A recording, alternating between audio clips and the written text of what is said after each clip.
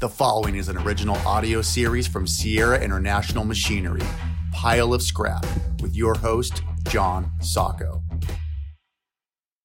Well, we're going to do probably one of the most special episodes of Pile of Scrap. Here with my nephew, Little Phil. Sorry for the little. You're 32 years Don't old. Don't say sorry. I've always been Little Phil. He will always be Little Phil. I'm here with Stan Silva Jr. Yep. Buddy to me. Yep. All my life, you've been buddy. Right. A couple of years. And Stan Silva the third, but little bud. The difference between you, buddy, and Philip, you're fourth generation. Yeah. Little Phil, you're third generation at Sierra. My dad and Bud, your dad. How did they become friends? How did they get to know each other? Where did that start? Was it Terry Glukoff that introduced? Yeah, Terry Glukoff. Because that's when we were looking at doing portable work. And so that's what really started this whole thing. And well, you guys, the Silva family in Sierra, you're the number 2 customer at Sierra.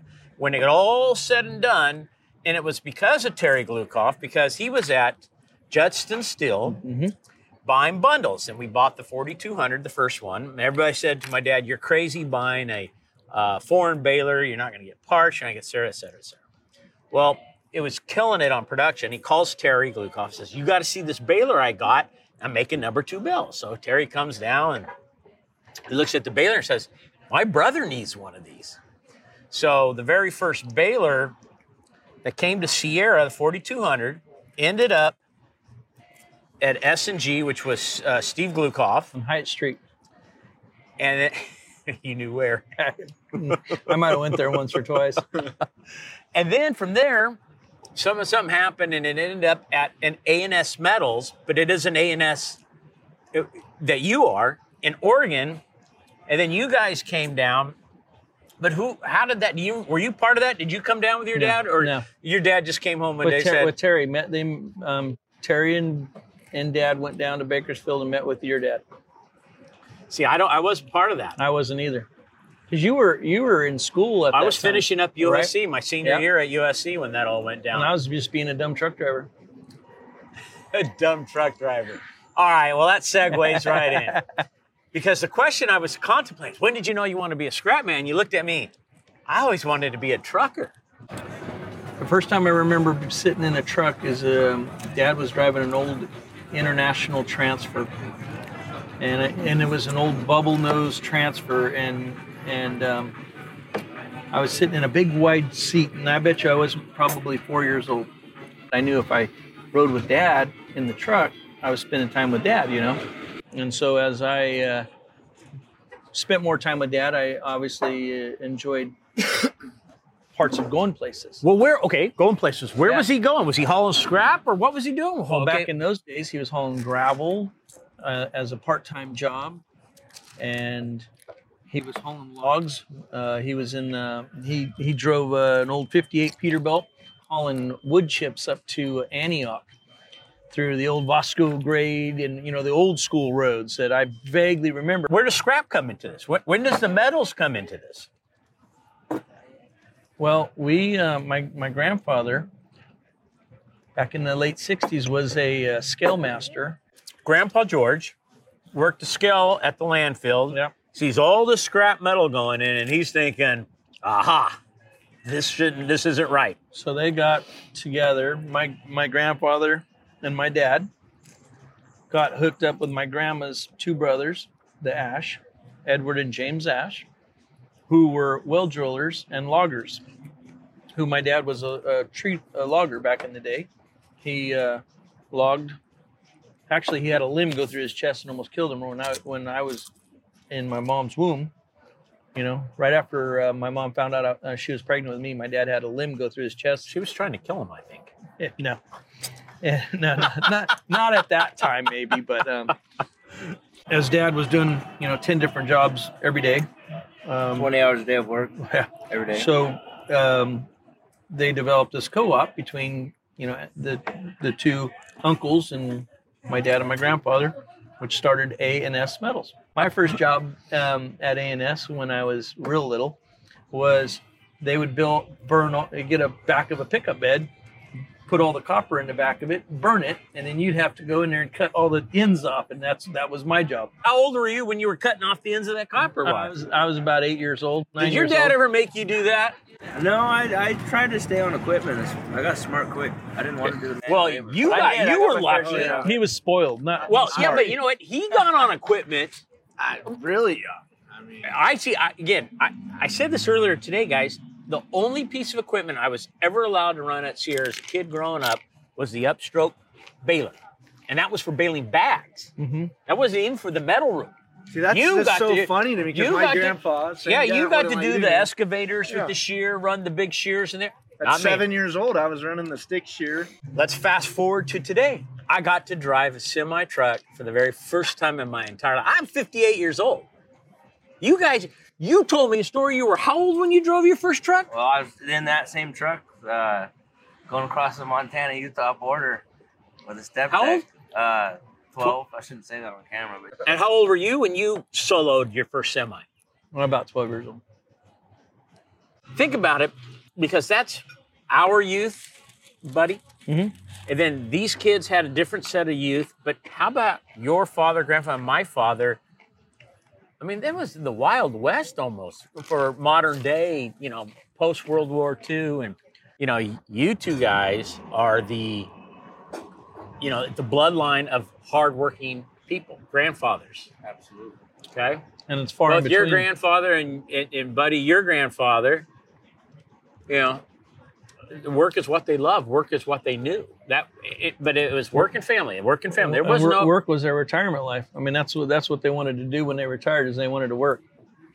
What I know about you, Bud, and your family, and just how you are, and I think about my grandpa a lot. At 87 years old, 86 years old, he was still in the office 5-6 days a week. Oh, I know. He'd go get chemo, and then he'd be in the office. Right? Yeah. Yeah. Well, that was the work ethic, and because that also their brains worked in a way that, they didn't have the hobbies we have. Okay. Now your dad was a hunter. Yeah, I mean, you could color him gone. You can color him gone in October. He'd go hunting, but All year long. All year long.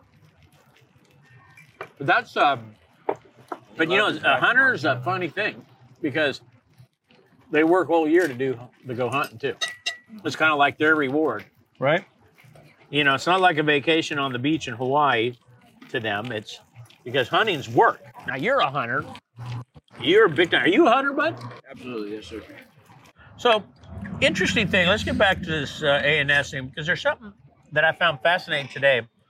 You guys had a little MRF here in Castroville, and so did Waste Management.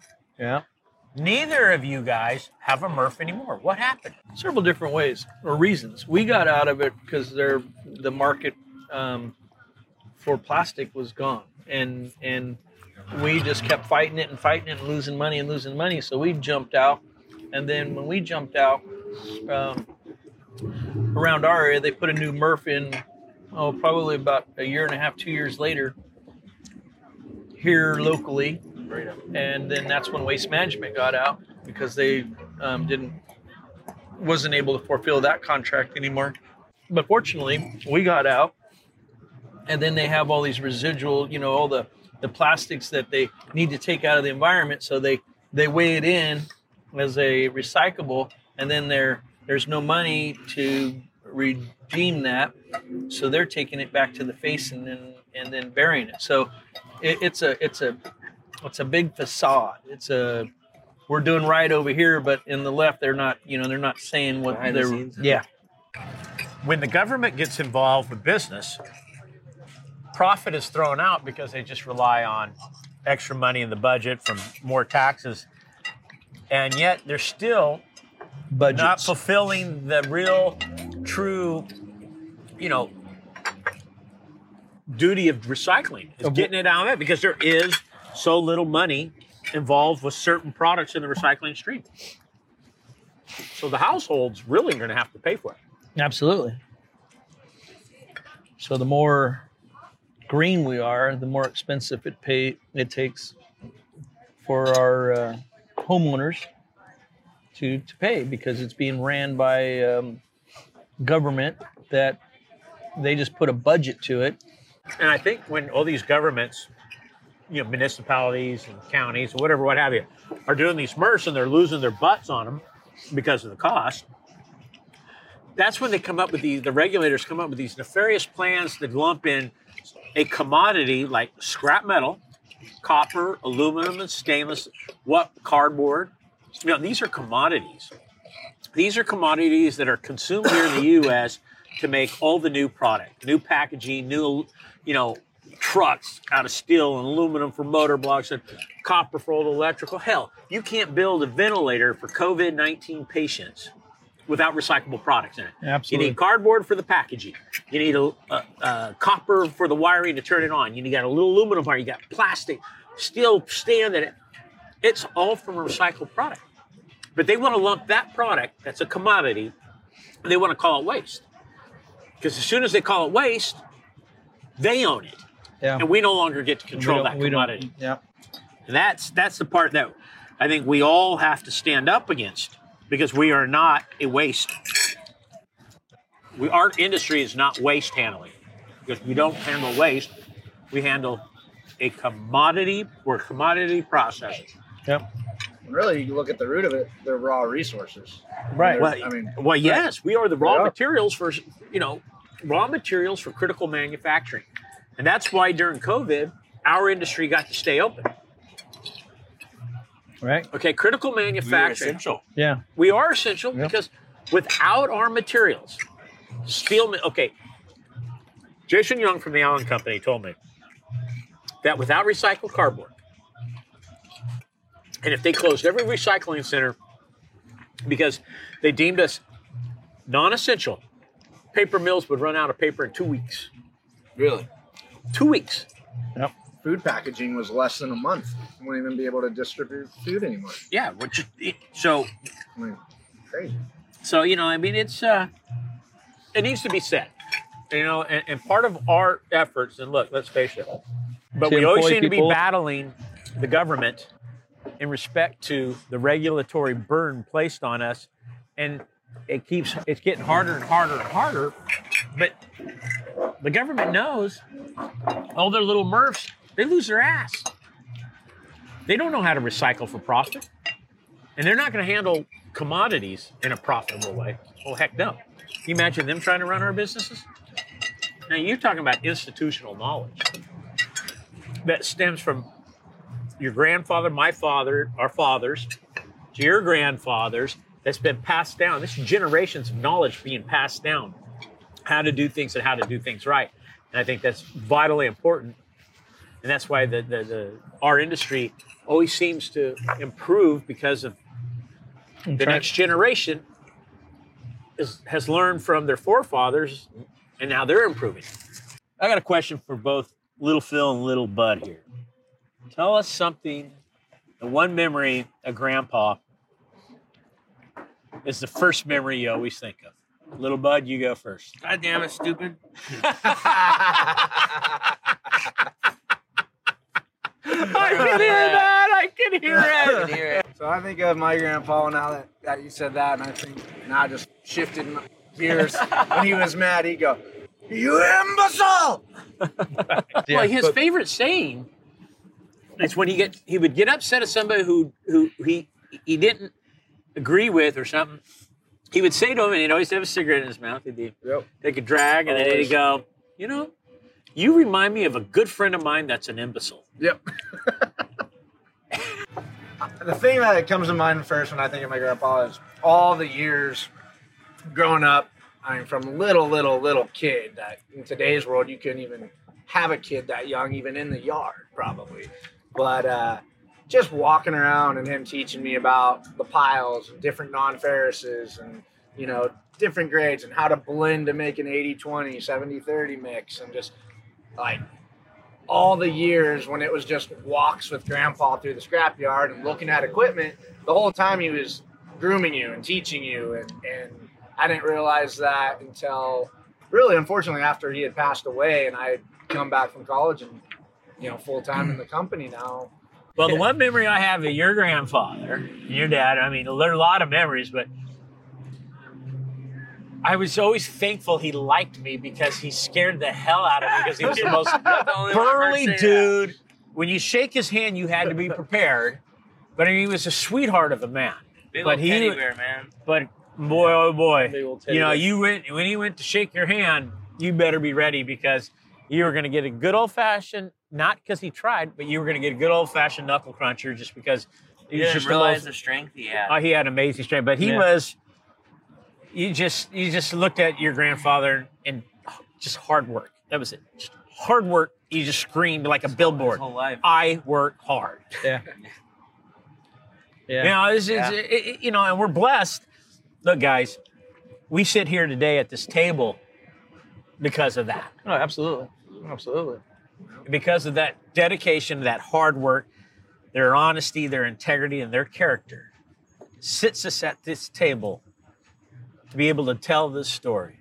That's the blessings And we all have. all the opportunities, you know, that, and, you know, I see that today is all the opportunities that my dad gave me, and he would do without to make sure that I was doing it, you know, and, or he would put the time in. And, you know, as I was growing up in my teens and 20s, he would stay working for me while I was out, you know, he would let me go ahead and go do this, you know, and I see that right now. You know, yeah, you know, he has a different, you know, or different desire that he's doing now than I was doing in my younger years. But, you know, and it's things that it's things that, you know, that Dad did for me and my three sisters and my mom, you know, and where he